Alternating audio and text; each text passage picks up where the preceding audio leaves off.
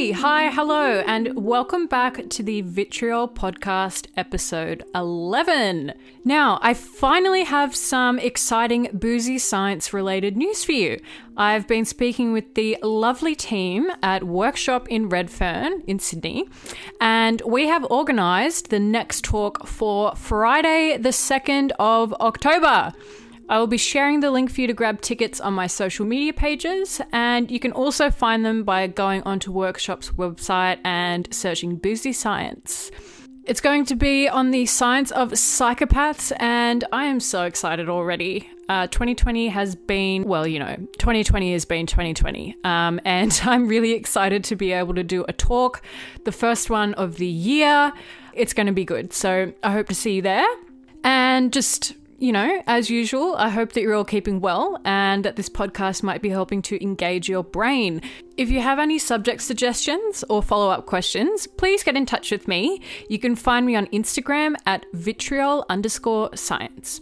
You can also contact me via my website, which is vitriolscience.com, where you can find my email address.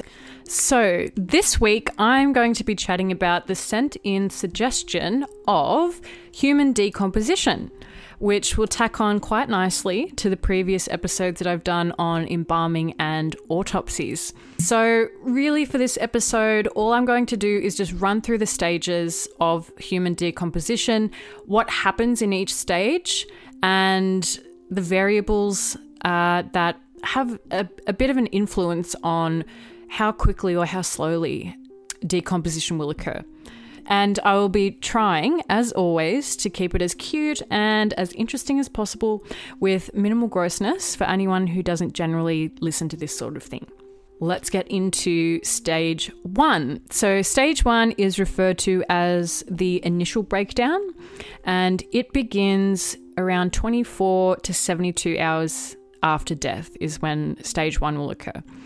And to put it as a very brief little summary, this stage is when the internal organs will begin to undergo decomposition. Essentially, this starts immediately after death. So it starts as soon as blood circulation and respiration stop. And that's because the body has no way of getting oxygen or removing wastes.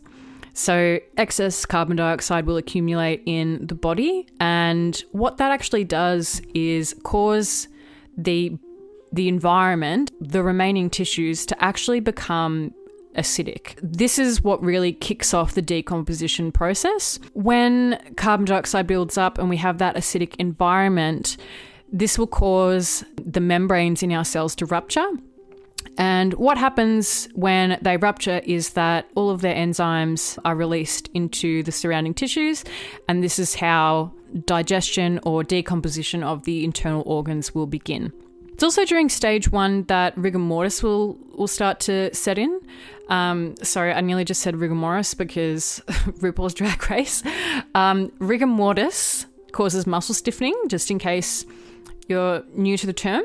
And stage 1 is generally when that will set in. So it's also in this stage that flies, so blowflies and flesh flies, will arrive to the scene and lay their eggs. So moving on to stage 2. Stage 2 is referred to as the bloating stage. I've just finished my period, and a little shout out to the end of my bloating phase. Thank you very much. Unlike my bloating phase, which happens with my period every month, stage 2 in human decomposition occurs 3 to 5 days after death. And its defining characteristic is that, as you can probably tell from the name, it starts when the body of the deceased will start to bloat. And the bloating is due to an accumulation of gases that are building up in the body as a result of all of the digestive activity that's going on from all the microbes and enzymes and tiny microscopic organisms that are doing their thing.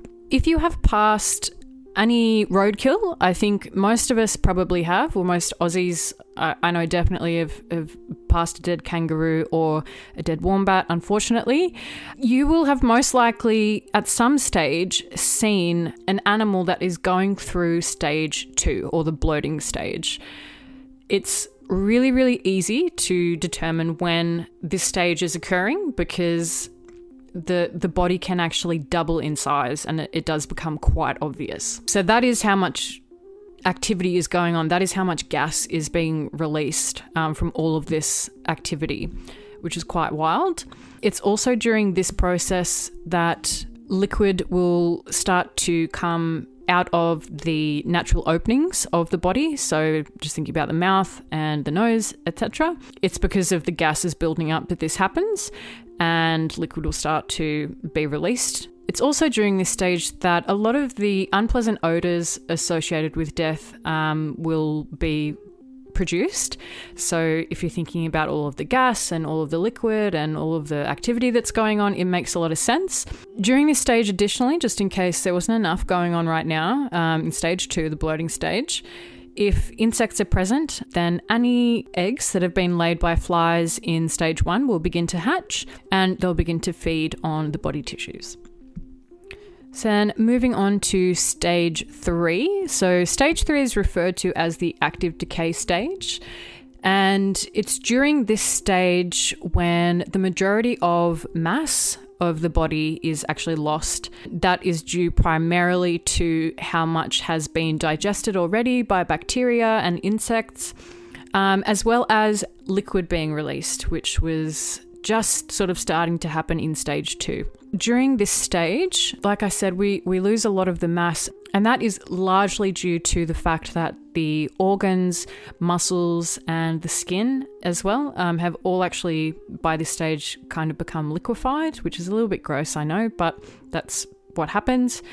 And subsequently, that's been lost into the environment. The active decay stage is characterized by this liquefaction, and thinking about a timeline after someone has passed away, this stage will generally begin 1 month after death, dependent on the conditions. So if we're thinking about previous episodes on embalming and autopsies, these things will have occurred well and truly before this active decay stage in ideal circumstances. And in instances where, say human remains have been discovered and they are at this stage, I think generally what will happen is samples of things will be taken and kind of analysed in labs. So then we have stage 4, or this is referred to as the advanced decay stage. So by this point, most of the soft tissues have already decomposed, and all that we're really left with is bones, some hair, cartilage, ligaments. And this is the point where insects with chewing mouth parts, so thinking about beetles, will come in and start to process any of the tougher material that's been left behind after the active decay stage. Moving on to the final stage now, which is stage 5, and it is referred to as the dry remains stage. And this is when all the byproducts of decomposition have dried up and only the skeleton and maybe some hair are left. So when we think about decomposition, how quickly it decomposes depends on several factors.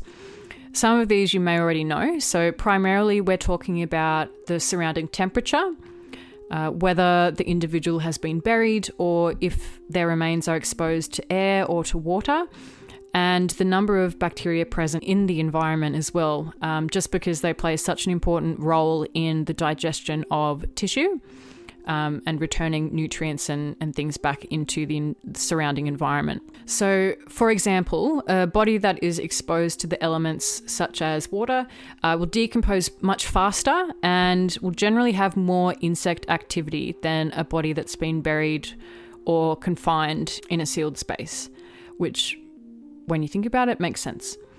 In a similar fashion, a body that's decomposing in warm temperatures will break down faster than if it's in a cold environment. It might be a little bit grim to think of it this way, but essentially it is the same principle applied to refrigerating things. So it's keeping things from spoiling at a colder temperature. So that's kind of where all the different factors can come into play. And obviously where geographically as well. Thinking about insects, what species are in the surrounding environment, what they eat, what their role is in decomposition as well. All of those things will have a factor. that brings us to the conclusion of episode 11. I hope that you enjoyed it. And if you don't have a morbid curiosity like myself and some of the listeners of this podcast, I do hope that you still found it interesting and engaging and not too gross. And as always, guys, stay safe. Don't be shy to get in touch with me via Instagram or my website, and I will be working on episode 12.